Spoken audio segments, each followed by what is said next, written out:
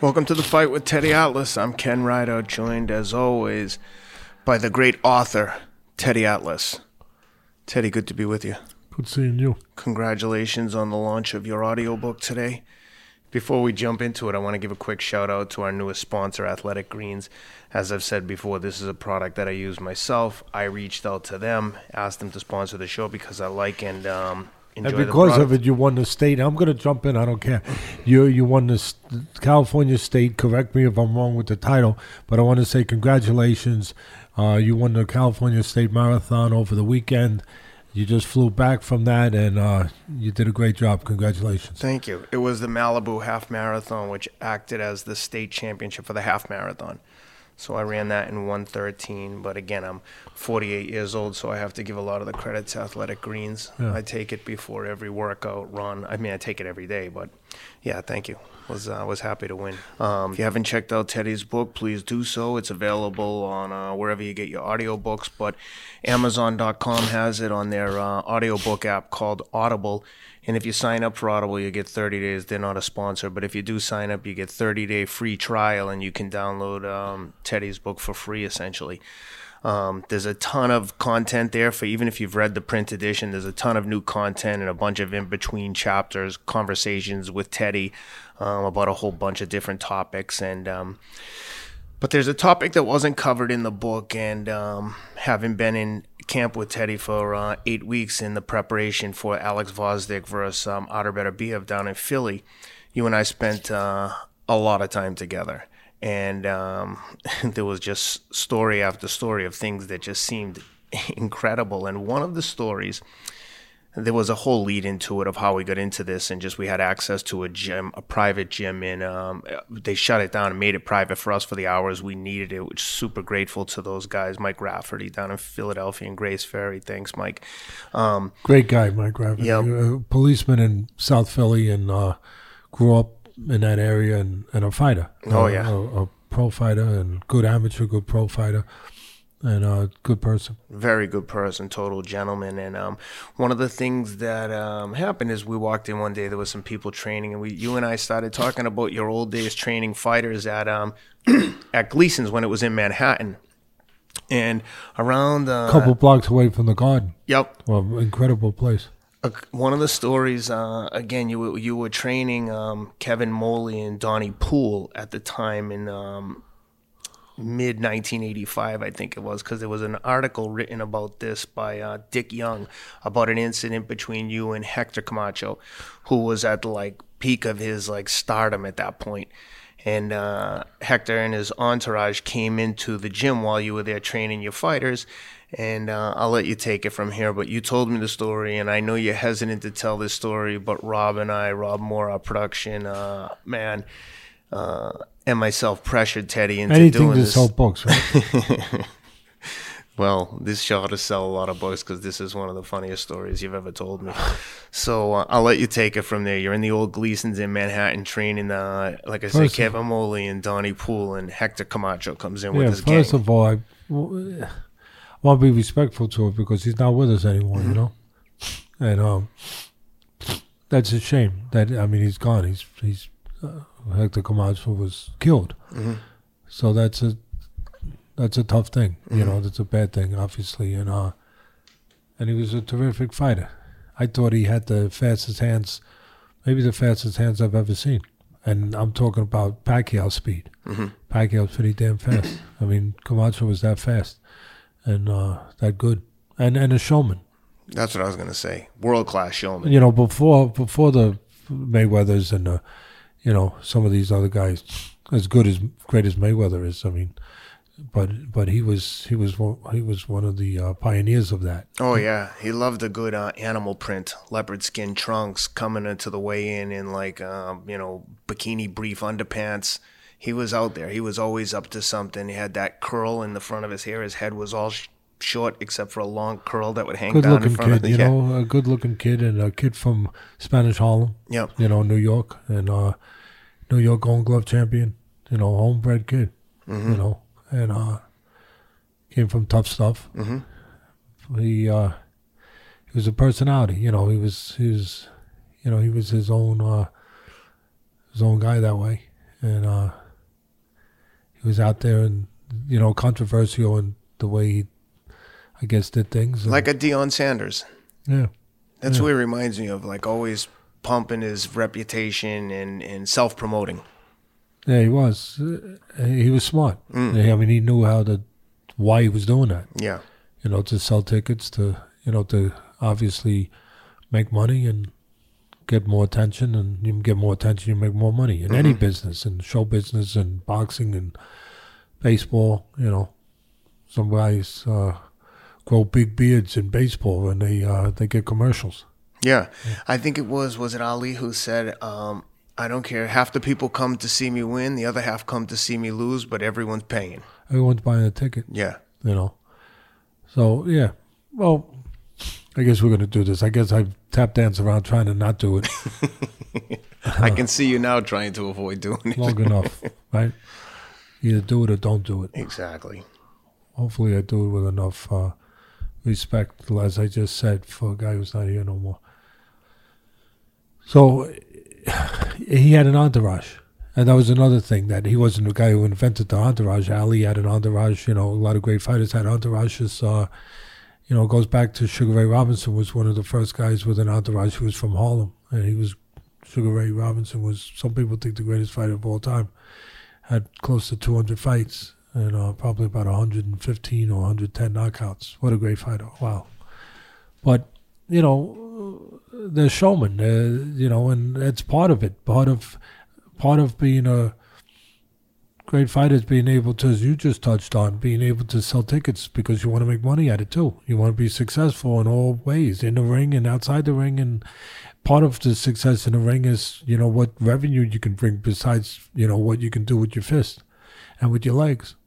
And Camacho did it with both. So he was obviously knew what kind of image he wanted to put forward. He wanted to provoke a certain image, and he did. And here he came with his entourage. He came in, and they were wearing what time is it? Macho time shirts. You got one of them? No. And so they come in, and Camacho would wear his jewelry, like a lot of guys do. But he was, back then it was a different time. We're talking 35 years ago. Yep. 34 years, whatever. And so, he had all his chains and everything, and come in there with his entourage and a whole crew of guys. He had this guy Raymond who was in a wheelchair. He was part of the entourage, and a whole bunch of guys. And like I said, what time is it? Macho time shirts. Can I add one quick thing before you continue? Lest anyone thinks that this is just for the promotion of the book. There's an article that we're trying to find now. It's not available online because it's 34 years old, but it was by Dick Young. Because there were enough I hope people would know, if you're watching the show, that we wouldn't do that. Of course. I hope that you would know we have a little bit more integrity than that. But go ahead. That's exactly the point I was going to make. But there is an article, and we're looking for it. So go ahead. I just want you to. I want you to tell the story exactly how it happened.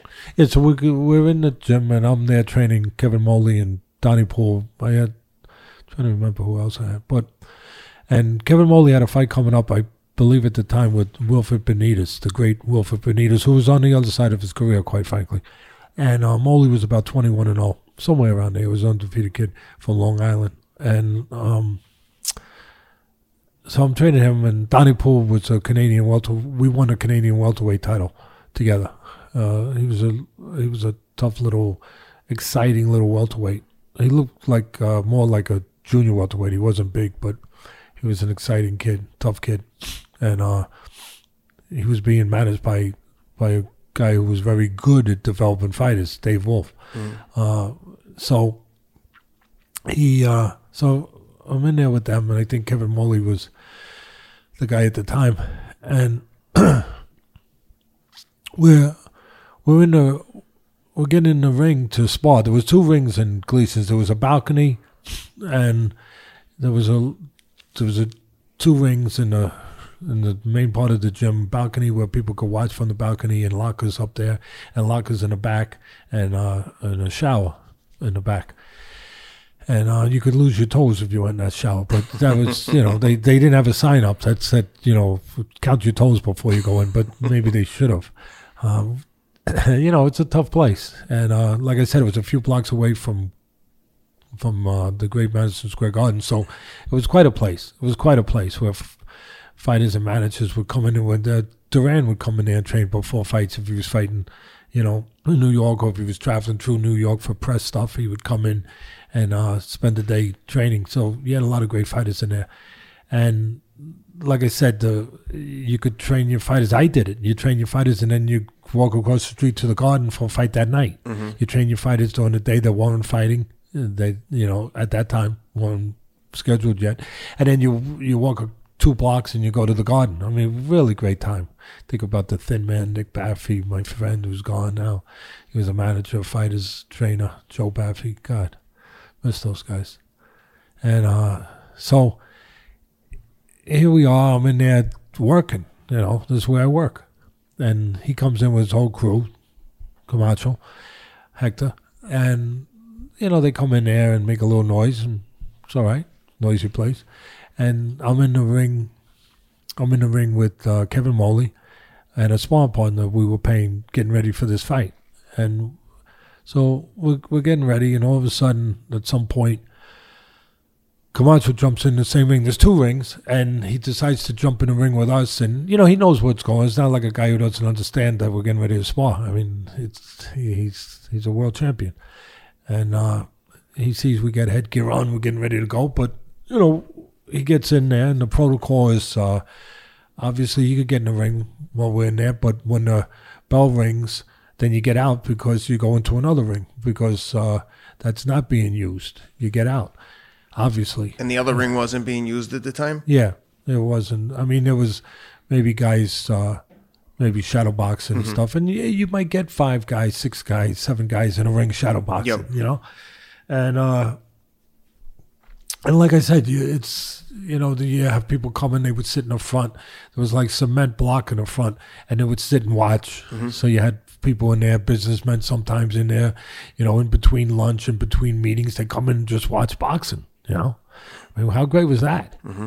I mean, where are you going to go? Watch boxing. What'd you do today? During lunch, I went and watched Duran spar. Or I watched a few guys. I mean, really. I couldn't even imagine someone coming into one of your camps and being like, hey, do you mind if I watch Alex Vosdick spar today? Yeah. But in those days, it was open and people come in, and it was Gleason's gym, world famous Gleason's gym. So we're in there getting ready to work and ready to get ready for this very important fight. All fights are important. And all of a sudden, Camacho jumps in there with his shorts on, his, short shoes and no shirt, and baby oil. He was all greased down with baby oil. Some of the fighters did that. They used to use different things, different products to sweat. Mm-hmm. He put baby oil. I wouldn't use that, but some guys did. Some guys would use something else. I'm trying to remember the name of the product. Aventine. Not Aventine. That was for cuts.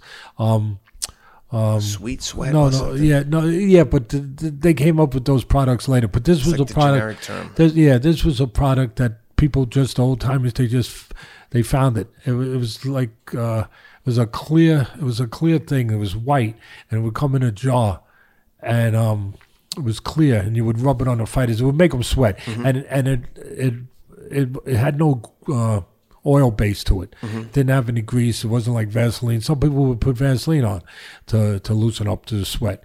And trying to remember what the name of this was. And other guys would put this on. The thing I like putting, if I used anything, it would make you sweat and it wouldn't clog your pores.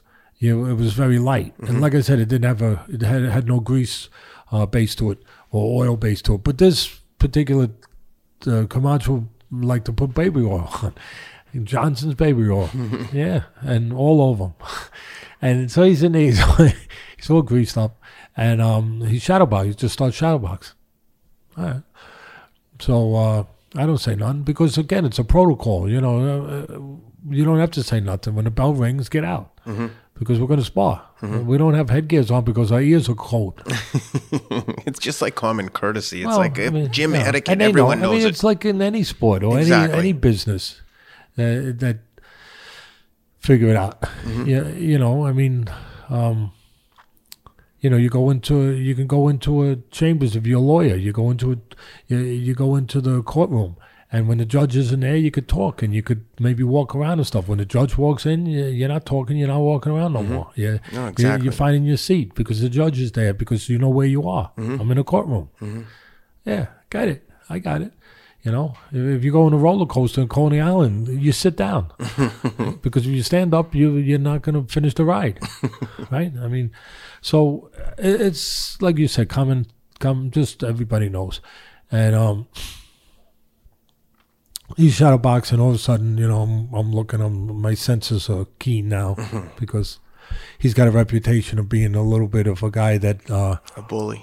I don't know. You could say that. I don't know. You call him that. I'm not that to me is a bully. I'm not going to call him a bully. I'm the best fighter. I'm going to use your ring. Well, whatever. I don't know if it's a bully, but he had a little bit of an attitude. And, hey, maybe a little arrogance, Maybe he earned it by some in his mind, But you don't have to act that way, And there comes a time to be just to have a common respect. And,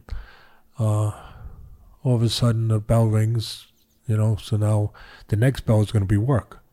The bell rang, ending their round, and so I wait for him to get out. But he don't get out. So I said to him, we're going to spar, So he said, yeah. I said, so get out of the ring. I didn't say it but it was getting to that, Yeah. You get there kind of quick in certain places, I mean, really, what are we talking about? So I said, and he said, Macho, I still remember, 35 years. Macho man don't move for nobody. All right. So now I say it in a way that, I'm trying to say it in a respectful manner and get the F out. Yeah. I mean, that's pretty much what happened. Get the F out of the ring. Yeah, make Macho man, I mean, you know what comes next. And so I turned to the sparring partner got out. he kind of knew, what time is it, Macho time? He knew what time it was. So the sparring partner, I didn't have to say nothing. I turned to my fighter, I said, get out of the ring. And he said, Teddy, let's let it go. The truth is the truth. I mean, it's not taking none away from him, but maybe he was being more sensible than me, Yeah. But I thought I was being sensible, to be quite honest. And you got to live in a place like this, too. That's right. Tomorrow comes, you know what I mean? Tomorrow comes. So, at that point, I told he said, Teddy, let's let go. We could wait or whatever he said. I said, get out of the ring. So he got out. I can just picture this playing out. For people who know Teddy from TV, you don't know him from training camp. It's like two different people. No, I just said, so get out. Yeah. So now it was me and him, and we squared off. With gloves or no gloves? No gloves. I don't wear gloves when I train someone. And he had no gloves. I mean, he had baby oil. Yeah. And his shorts, and his shoes, and he was just warming up, and I didn't get a chance to warm up. No baby oil. So we just, that's it. We went at it, and we started boxing, but fighting, and but in a proper way, boxing. Yeah. And are people watching? No one's trying to break. The gym at this point, listen, it's quite a place, Gleason's. Yeah. Some of the people in there, Adolfo Violette, Edwin Violette, they both fought Duran. I think one of them fought him twice. But no, they both fought Duran. They were my guys. I mean, they were crazy. Yeah. And I'm saying it in a loving way. But they had like 15 brothers and sisters, and they were all, they were terrific fighters. And Edwin Violette was a lightweight. Adolfo was like a welterweight, junior middleweight. Adolfo fought Sugar Ray Leonard too. So these are real guys, and they're in there. This is how they make their living now. They train white collar guys. White collar stuff was just starting, and they train fighters, But they make they really make their money during the day with getting $10 back in those days, training a white collar guy. But they were funny. They make money all kinds of ways. They charge you $5 to tie your hand wraps. They were great. Yeah. I mean, they were great, but they were tough guys, but they were my guys. So they were in there with you, because they were in Camacho the gym, had his training. Well, yeah, but they didn't know they were going to be with me that day. I mean, they're just there doing what they're doing, and then this stuff happened, and so and the gym is busy. And then all of a sudden, I'm not paying attention. I'm kind of focused on what's in front of me, but obviously everybody started catching on to what's going on here, and next thing you know, they're all around the ring, and and no one's trying to intervene say, guys, come on. No, I mean it when something just happens and like you don't have time to, you know what I mean? And Rebecca was the only, I think Bruce Silverglade had bought into the gym at that point. I'm not sure he's the owner now in Brooklyn, but he had bought into it at some point. But at one point, Rebecca was the sole owner. I think the two of them had been partners already. I'm not sure. I'm not positive. But he's gone too. God bless him. He was a character too. Good guy. He charged you $1 to come in, $2 to come in, whatever it was back in those days.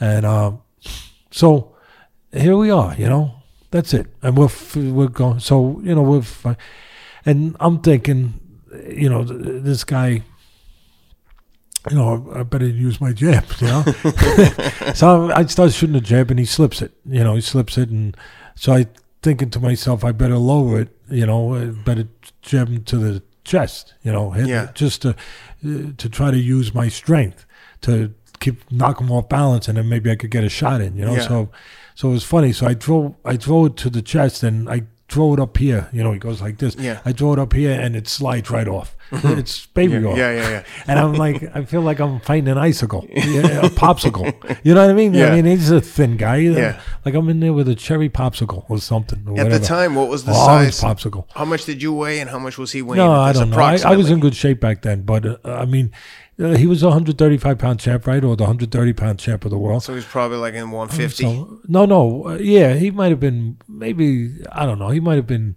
40s. He might have been in his 40s, maybe in 140s, 47. I don't know. Yeah. And maybe back then, I might have been 150. You know, so it was close size. Maybe 147, maybe 150 or 50 something. It was, I mean, we didn't get on a scale, This wasn't sanctioned. So now we're in there, and hey, who cares what I weighed? He's a lot better fighter than me. and so I throw the punch and it slides off, and I obviously I register it, like, all right, So then, so anyway, I throw another jab. He moves and he comes back starts throwing jabs. Yeah. And I think I blocked one of them, and I think one of them hit me. And so I'm thinking to myself, I better change this up a little bit, So I throw something out. He throws a couple quick punches. Again, I got away from the jab, but I think he clipped me on the head with a right hand or whatever. No big deal. We were both looking to, we're feeling each other out. Yeah. If you were commenting, feeling each other out. Mm-hmm. And but then I thought to myself, I can't freaking, I don't think I'll be doing too well continue with this strategy with this guy. Exactly. So I feinted him. I gave him a feint, and he pulled back, and I thought to myself, I got to change this up. So we're going for a minute, minute and a half maybe. Yeah. Going, and I tried to throw a right hand to his body, and again I threw the right hand to the body. I hit him, I think, on the side, and it slid right off. Mm-hmm. I mean, it was like literally like I was like. I had grease all over my hands now, and so I'm thinking I got to get to where I can get a hold of him, because I ain't going to win this way. Yeah. So I feinted him again. I saw what he did the first time, so I feinted him again. I said, figure, we're in the, right? Yeah. And, like I said, a good minute and a half's gone by, whatever, somewhere. I fend him, he pulls back, and I just, real quick, because he actually threw a punch as I did it. But I don't know if he caught me. I don't think he caught me. But I was so focused on what I had to do. I grabbed his hair. I act like I was going to throw, and I just went forward and I grabbed his hair. And I pulled him, I pulled him into me. I mean, Yeah. I don't think I was going to win a boxing match. No, I wouldn't think so. So, and we did enough. I said, that's enough of doing that. So I brought him into me, and real close, and I hit him an uppercut. Mm-hmm. And I hit him with a knee too, and I had him. Once I had him, I felt that and the funny thing was, even when I had him, I thought to myself, I better not let go of his hair, because he was so greasy. He was like holding an eel. Yeah. Like he went to weave out from under me, and his body rubbed against me, and like he got out, and I still had him this way. You know, I had to pull him back in again because everything was rubbing. Everything that touched me just slid, and he like slid to the side of me. I was like, oh shoot, I better hold on. So I grabbed him and hit him a few more punches in the body. Like dirty boxing? Like not dirty. I mean, just hitting him around the ribs and had him real close to me. And I just knew that if I'm going to keep him here, he ain't going. And are the people that are watching, are they cheering? Yeah, there's noise because I'm kind of focused on Camacho. Yeah. And there's a lot of noise. All of a sudden, next thing I know, there's like a punch coming over my shoulder, and it was one of his guys. Wow. Jumped in the ring, went right in the ring, and went right after me.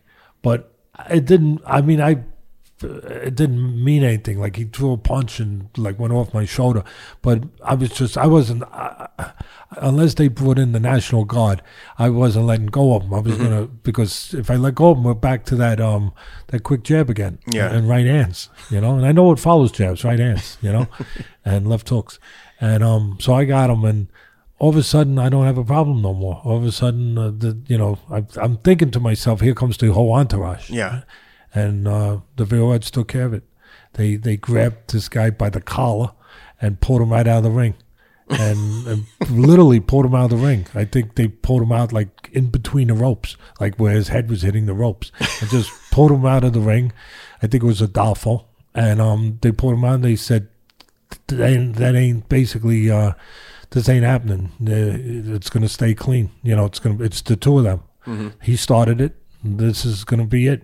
And then they kind of yelled to me, Teddy, do what you want to do. You're good. You're good, and so they said, go ahead, Teddy, whatever. It's you too. There ain't gonna be no trouble. Ain't gonna be no interference, no problem. And he had them put away. He had one of them on the floor. The other ones they weren't going up against these guys. So that was it. And I said a few things in his ear. Said a couple things to him. I called him a couple things that weren't so nice, but I thought it was okay at that point. And he just quietly said, okay, basically, I had him by the headlock now and said that stop, So, like I said, I hit him a couple shots, but at that point, it was funny. Adolfo kept yelling, no, we keep going, like he was, because they didn't love Camacho, Oh, really? Yeah, they probably for different reasons, And hey, listen, Camacho was a millionaire, and he's not that he earned it the right way and everything in the ring, and they know that better than anybody. But these are guys that never made that money. Mm-hmm. I'm not saying that's why, but and it's not like he was inviting them out to dinner. But you still have a responsibility to treat people with respect. Just because you've outperformed them and out-earned them doesn't mean that you're special. I don't know how he treated them, but he was in his own little place. Mm-hmm. You get in your own place sometimes. I mean, it's easy to judge, but, unless you're there, I don't know. He got in his own place, and he felt comfortable in that place, and he didn't have to worry about because sometimes you get insulated by these guys, these whatever you want to call them, yes men, jock sniffers, whatever you want to call them. That's we're talking the truth. And he had that around, so he didn't have to. But today he didn't have them. On that day, we had Adolfo and Edwin Violette and a few other guys that didn't care about that stuff. They didn't care about what time it was, and so he just said to me, okay.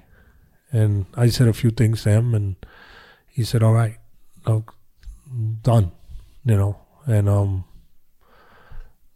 I let him go and pushed him away, and that was pretty much the end of it. The Violettes, they had these guys like scraggly dolls, these other guys that aren't fighters, that thought they were whatever they thought they were. They found out they weren't real quick. Yeah. I guess they never really been introduced to the boxing game. Just hanging out with a boxer doesn't mean you really understand boxing. Exactly. They came to, I think they came to an understanding that day when Edwin and Adolfo had him by the neck. And they, as quick as it started, it kind of, the Adolfo and them said, get out. Come on, unless you want more, you go. So they basically left, and, everybody then, of course, it was chaos. Everybody's talking about everything, and and then Ira came over everybody, and everything settled down. They left, and I remember, God bless Edwin, not Edwin, Adolfo, the bigger guy. He comes over to me. He said, "You do good. He said, "You could have stayed there. We had you. We have you, brother. We had you. We had you." You could stay there. Why you finished so fast? And I said, thanks. No problem. I'm mad at you for one thing. You do good. I'm mad for one thing. And listen, you know that old saying, you can't make this stuff up? Yeah. Right?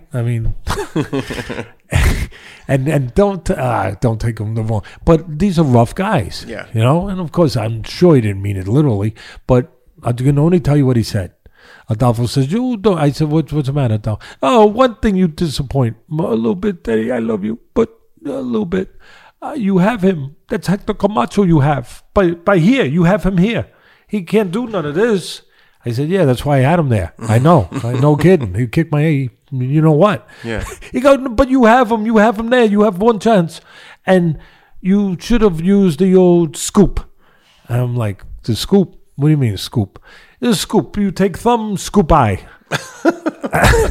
And no more Camacho. No more problem. No more, what time is it? We know what time it is. No more time.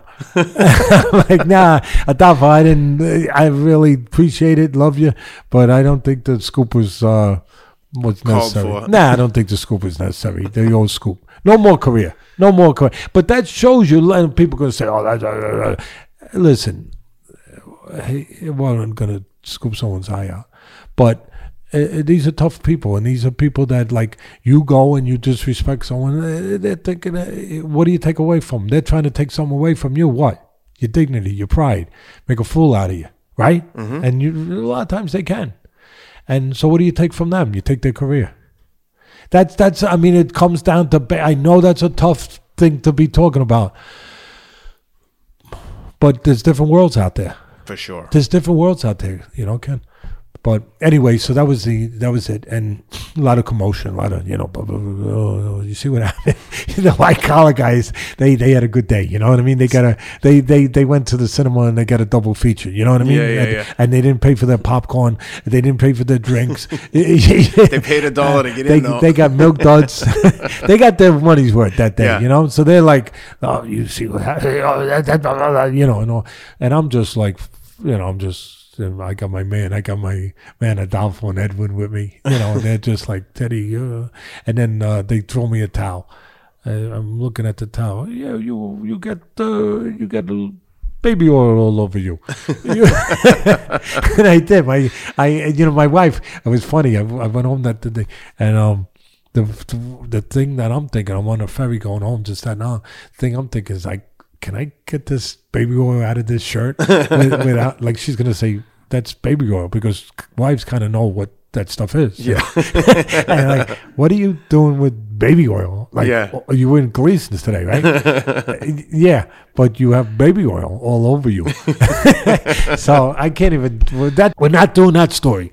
We're not doing that story. Okay, that book or no book, sales or no sales.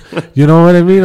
You tell me Rob over there, he's the man, but he tells me, hey, you know, we'll be on the New York Times bestseller. We ain't going with that one. We'll find another way to do it. But so the next day comes. By the way, does he leave after this happens? Yeah, does he they all continue leave. training? No, They just leave? No, they leave. They all leave. And I think part of, you know, Adolfo and them made it clear they had to get out too. But, you know, I mean, you got to remember, Adolfo and them, we weren't looking, was probably smacking their entourage around. Yeah. I'm sure that they gave him a few smacks in the face because that was their attitude. Like, you behave like a pop, pop, you know, like, you bad boy.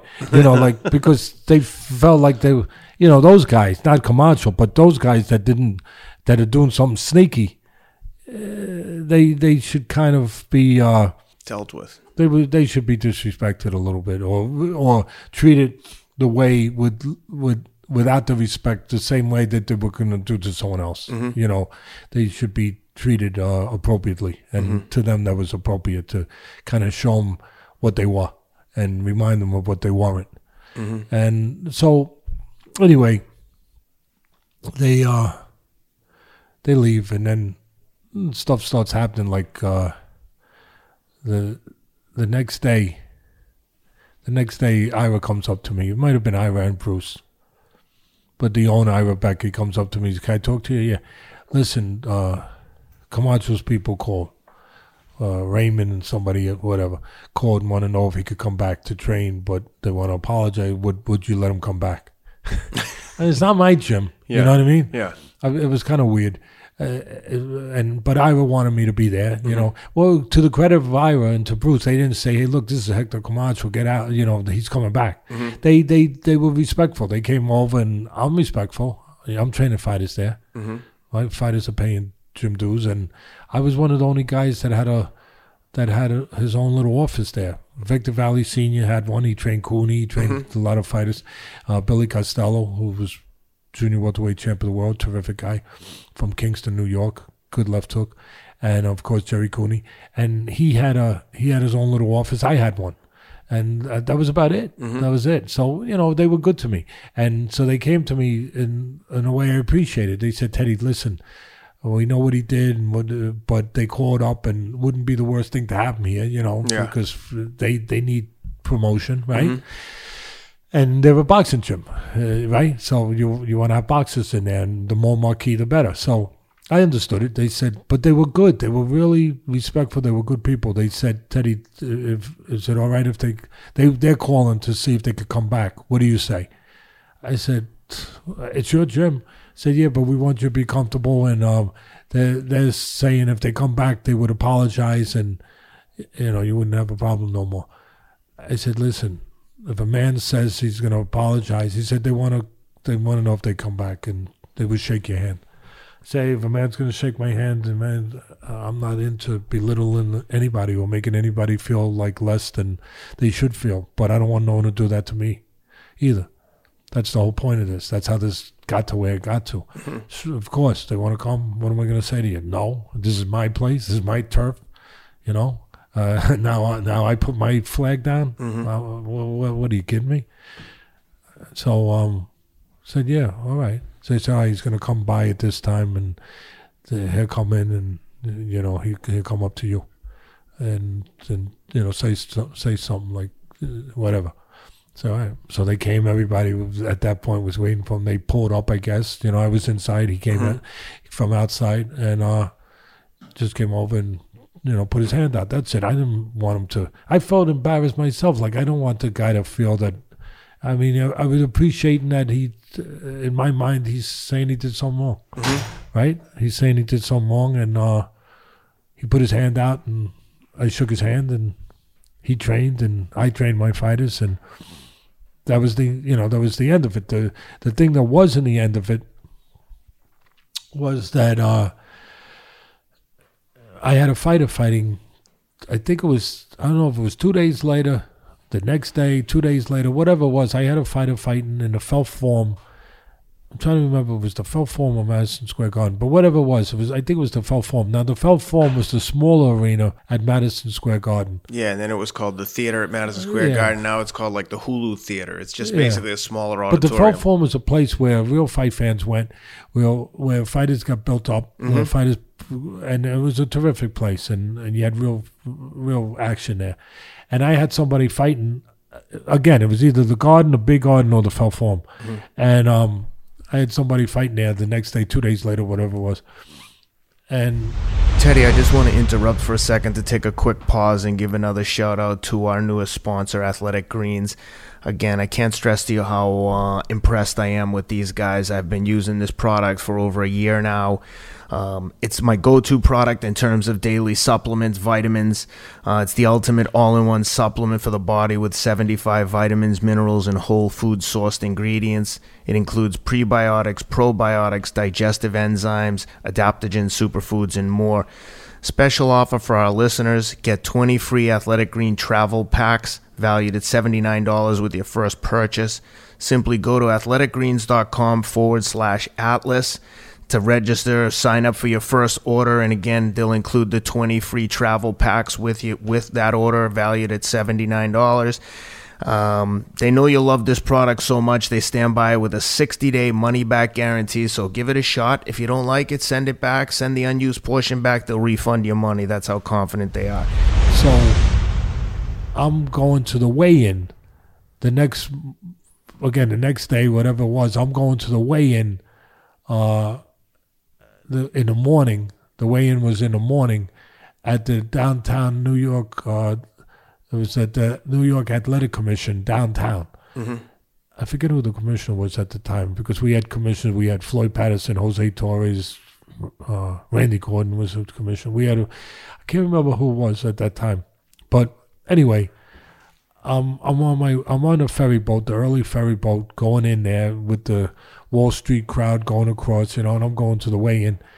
And for whatever fight I had, I don't know if it was Donnie Poole or Kevin Moley, and as I'm sitting on the plane on a boat, you got all these young guys in suits.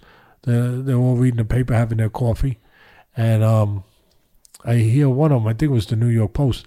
I hear one of them say, "I'm glad he got his backside kicked." Yeah, I don't like that. And I'm thinking, what are they talking about? Kind of eavesdropping now. And go, yeah, you see this, which is not true. I mean, but because I didn't go and freaking beat up, it happened the way it happened. Yeah. I used the advantage I had. Otherwise, they would have been saying the opposite. So I'm listening to them, and they're talking about, you see this guy kick Camacho's backside. I'm glad. And I'm thinking to myself, oh, man, he got into another fight? I can't believe it. I'm like thinking, I can't believe this guy, he got into another freaking fight. Yeah. So I'm really curious now, I don't want to get into another fight. I'm on a ferry boat with these guys. I don't know who. You're kind of that way as a New Yorker. If you're a New Yorker, you don't want to ask more than you have to. That's right. I mean, that's a good and a bad thing, too. It's a bad thing sometimes. I mean, I remember ESPN over the 18 years, 19 years doing, and even more, 21 years I get doing the broadcast, flying every week in and out of different small little towns down south, North Carolina, Iowa. I mean, all these little towns. You'd get off the plane, you'd be walking down somewhere. Good morning. I look behind me. Who you? Hello. Who, me? You say hello? Hello? Like you're afraid to say hello? Like nobody says hello. Nobody says good morning. How you doing? Good day. Good day. What was he? I felt like De Niro in the taxi movie. Remember that classic movie years ago with the taxi man, taxi driver, whatever it was, where De Niro said, "You talking to me? Must be talking to me." There's nobody else here. So, as New Yorkers, we just don't want to talk to no one because you don't know what it's. You're safe that way. Yeah. So, I'm saying I want to see this, but I freaking don't want to really. Let me, hey, buddy, you mind? I saw you put the paper down. Could I just look at that for a second? Yeah. And thankfully, the guy goes, yeah. He could have said, no, get your own paper. Yeah. That's why, as a New Yorker, you don't want to ask somebody, can I look at your paper? Yep. Because it could be Camacho time again, So he said, yeah. So I look at the paper, I open it up, and there it is. I can't believe it. And I'm really embarrassed because there it is, the front page in the sports, or the head story in the sports. Dick Young, I believe, was the columnist. At that time, he was probably the biggest or one of the biggest sports writers in the country. Definitely in New York. Baseball, boxing was still big. Boxing was still covered. It's not covered by writers anymore. It's all internet stuff. You don't have writers that are dedicated from a newspaper to boxing anymore. But he was, and there was his column, and it was like, big. It was like something like trainer puts clamps on Camacho's Macho act, something like that. And Dick Young didn't like him either, I don't think. And he probably got at a press conference, who knows what happened. And Camacho was a great fighter, and he was his own personality. I mean, and he was a guy that pioneered a lot of stuff for boxers. I mean, he was, some of the outfits he wore. I mean, he wore crazy outfits, but way before the crazy outfits was seen. And he was a guy. I don't know if you call him a trailblazer, but he was a world champion. So we're not knocking him.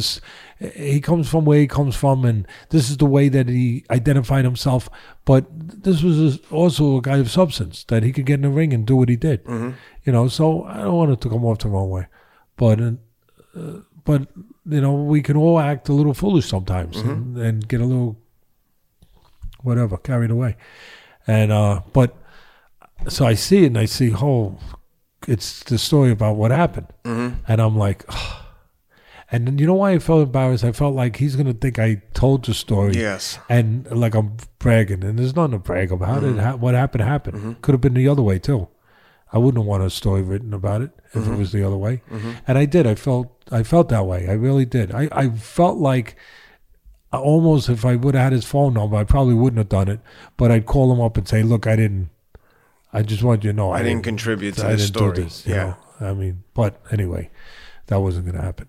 So I go now. I'm in my own little thoughts now, and I get off. I get on the subway, and I go to the New York Commission, and I go upstairs. I walk into the weigh-in room, and there's all these fight people, and they all start clapping because, again, they felt like they read the paper, they heard about it, and they all clapping. I felt like an idiot. But they were all clapping because they didn't, not that they hated Camacho, it's just they sometimes hated the way that he acted. Is that fair? Yeah, I know exactly what you mean. And maybe sometimes they felt too that they were kind of left out, that they were beneath him in the way when they were in a room with him. I don't know. Yeah. But, and again, that can happen. And so they all start clapping. I'm like, oh, the freak, Yeah. So, but the craziest thing was, so we get, and oh man, I got to fight. So I got to fight that night. I think the weigh-in was the same day it was. Back in those days, the weigh-in would be the same day as the fight, not the day before. So I'm pretty sure I'm accurate about this. So that night, I got to go to the Fell Farm. So the usual thing is I leave tickets for my wife. And my wife goes to the World Hall to get the tickets. So I didn't tell her nothing about this. She don't read the New York Post. You know what I mean? And I got through the baby oil stuff, So she don't know nothing about this, So why are you going to be talking about this, right? So she's online waiting with whoever's there with her, and she's waiting, and she gets to the front, and she says, 6 tickets, whatever it was. I don't know what I left for her and whoever was with her. My family. 6 tickets for Teddy Atlas, under Teddy Atlas. And one of the guys, all fight fans, obviously, right? they're not, they're not there to, to see, Lady Gaga. Yeah. They're there for the fights. So one of them goes, Teddy Atlas? Those tickets for Teddy Atlas? Says, you with Teddy Atlas? And she turns around, she says, no, I'm picking up the tickets. You know Teddy Atlas? So she says, well, I'm his wife. Oh, man, please tell him, can I shake your hand? Tell him thank you. I mean, it was a lot of people, tell him. And then, again, we're going to tell the story. People are going to say, oh, gee, you didn't have. But if you're going to tell it, you tell it. Otherwise, don't tell it. Exactly. Right? The people in the line, a few of them started clapping a little bit. Yeah. Tell him good. He put him in its, again, Yeah. I know where it's coming from. From people feeling that it shows you what people, they like him as a fighter, but a lot of people think the cool thing, the good thing, the right thing is sometimes to be abrasive a little bit. It's not. It's not. There's some circles that you get away with it, but people in the general, and these are regular common people that are in this line, okay? These are the regular people. Yep. The tough people that are working 9-to-5 jobs, trying to make it for their family, and a very diverse crowd. And they're just saying, no, it ain't about, that's the great thing about boxing. It ain't about white or black or Spanish or Jewish or, what nationality, what ethnic group you come from. It's not about any of that. It's not about any of that. It's about how you behave. It's about who you are, not what you are, who you are. And everyone can have a choice of that. Everyone has the control over that, who you are. We all do. I don't care if they invent a new race tomorrow that's purple with polka dots. And it's your choice how you represent yourself. It's your choice, the decisions you make. And these people, these common, regular people that they're there paying their $20 for the ticket or whatever it was back in those days, $10, whatever. They're in the line. They're just saying, we respect fighters. We come here. We come here to watch boxing, but we don't come here for the other stuff. We come here for that. We care about how you act as a fighter and how you act as a person. It matters. And it was really something. And, in that way. But I was, like I said, I was embarrassed that, then, of course, my wife says, there's something you didn't tell me, obviously. I said, remember that baby oil? Yeah, remember that in the shirt? That's how I got it. But, so, we, there was a fight. The late, great Dan Duva was doing a fight up in Vinny Pazienza country after that, up in Providence, somewhere in Rhode Island. And he was doing a show. I had a fighter fighting there. I can't remember who, but I had a fighter on the card. And I had to go up there sometime after that. I don't remember how far after that. And I know a lot of people probably thinking this, so that's why I'm segueing into it on my own. And have you ever seen Camacho after that? So Camacho was up there. He was up there. He wasn't fighting on the card, but I don't think he was. But he was up there. And we were walking. I was, you can't control. You're walking, who you're going to run into, And I'm walking in a walkway, the tunnels in the garden and arena, whatever arena we were at. I don't know if it was the Dunkin' Donuts Center or whatever they call that. But whatever arena was where Duva had to show, I was walking in the kind of in the belly of the arena, walking through one of the hallways, and who comes walking right towards me? Hector. And a gentleman. He just, I was thinking, oh, whatever, and because you'd be, you wouldn't be alive as a person if you didn't have some awareness, and he's comes up and we coming towards each other, and he just says, "Hey, Teddy," puts his hand out. I said, "Hey, Hector," that was it. I think we even patted each other, might even hugged each other. I'm not sure, to be honest. I think we did, and I felt terrible when I heard that he he died. You know, he got shot in Puerto Rico, and I don't know if everybody's aware of that. And I'll tell you. And again, if people take it wrong that I'm adding this on, go ahead. I don't care. I just think maybe I should to understand the feelings afterwards. That I had feelings very strong when that happened, but then afterwards, they were other feelings, you know, that belonged there for a reason as a person. And when he died, somebody called me and asked me to help with my charity foundation, the Dr. Atlas Foundation, with his funeral. I mean, I know people are going to say, how's that possible? You know, he was Hector Camacho. He made a lot of money. He didn't make the money they make today, but he made good money. He fought, you know, he fought Duran. He fought, you know, he beat the great Duran, I think it was. Right? He fought, I mean, obviously he had a lot of big fights. And most of them on TV, a lot of them. But I got a phone call that they needed some help, so we did, you know, and because it was appropriate to help somebody, especially a fighter that he was a great fighter. He was a guy that he was, like I said, he was one of the fastest fighters I ever saw. You know, he beat guys like Bazooka Lamone and tough guys, but he was too fast for them. You know, and those guys, Bazooka Lamone back in the 80s, Bobby Chacon, Bazooka Lamone, Boza Cornelius, Boza Edwards, they were all involved in some great fights. Tough guys, great fights. I mean, really unbelievable fight. But Camacho was above all of them because of his talents. You know, and then he beat Edwin Rosario, who was a great fighter, great puncher. Jimmy Jacobs had him. There was talk about me training him at one point. Jimmy Jacobs, who was basically partners with Cousin, later on managed, of course, Mike Tyson. He had me taking Spanish lessons for a while. When I used to take my amateur kids down to the Bronx to every week to the Smokers to get experience, Tyson was one of them at one point, and I was developing them every week going down there. He hired me a Spanish tutor for a while that I was supposed to learn Spanish because I was going to train all his Spanish fighters. Edwin Rosario. There was another guy. Oh man, he was a good fighter too, but he didn't go to the height that Rosario went. But it never went.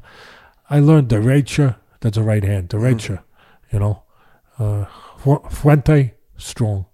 You know, a few things. And I was around all the great Spanish people for years. I mean, at the Smokers and in my sport, in my business. I mean, a lot of them were brothers to me.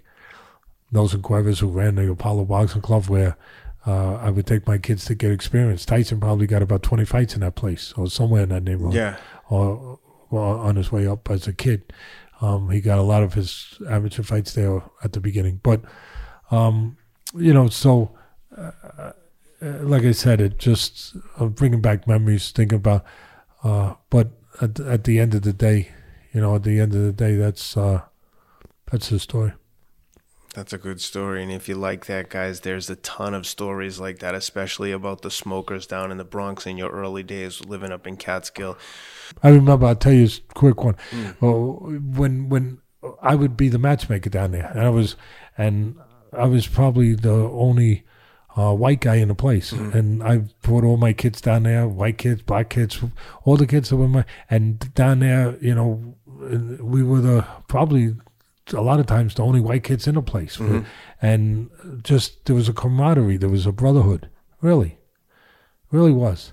I remember they had a New Year's party, and after we were there for years, you know, going, they all asked us, won't you come to a New Year's party? You know, and so yeah, we'll come. So we came down, and they said, we know it's a long way. We know it's, you know, it's like 8 hours. No, it's 2.5 hours. Like, but in their mind, like Catskill, Bronx, Catskill, Bronx. We know it's going to take you. You have to leave day before. No, no, we'll be there. We'll be there. You know, just beautiful. And anyway, the side people don't see. But I remember the first time I we would make a sheet, and you would put the weight, the age, the amount of fights, and everyone lied. Yeah. Everyone lied. Everybody wanted an edge. So you had to learn the formula. Yeah. Like if somebody said they had no fights, they had 3. Yeah. You know, if somebody said they had 3, they had 8 to 10. Yeah. If anybody admitted that they had like 6 or 7, they could be anywhere from like semi-pro to. I mean, you could be fighting in a garden. I mean, God knows.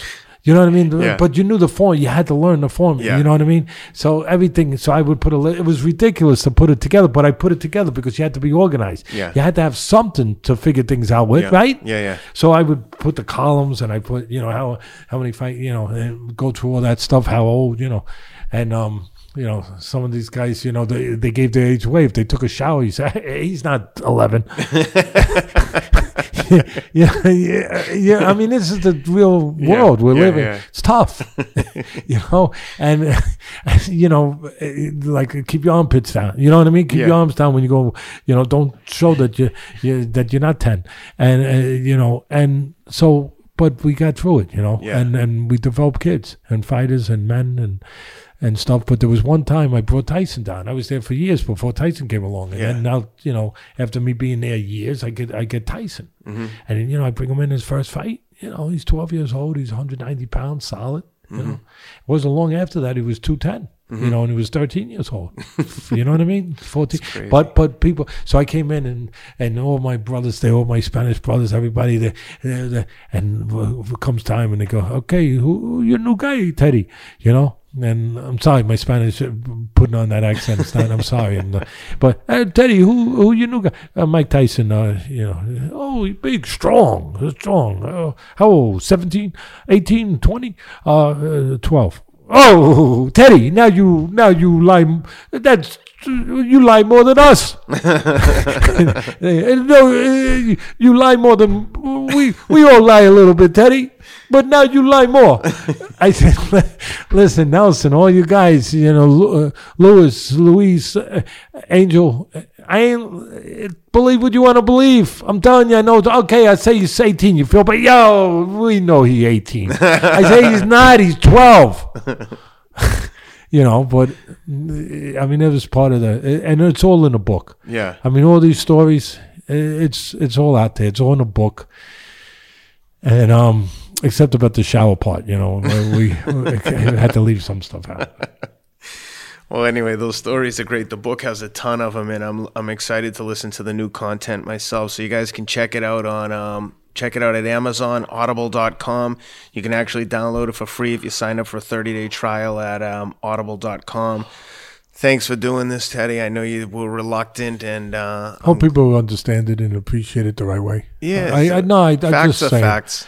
Yeah, listen, the truth is the truth, but you don't always have to tell it. You don't always have to say the story. That's you fair. know, and we are saying it because with the book and listen, you talked me into it, but that's not BS anybody. If I didn't want to do it, I wouldn't do it. That's right. Right? So we're doing it. But I hope people appreciate it. We're, like I said, I hope it's understood in the right way, in the respectful way for a man who's not here with us. Yep.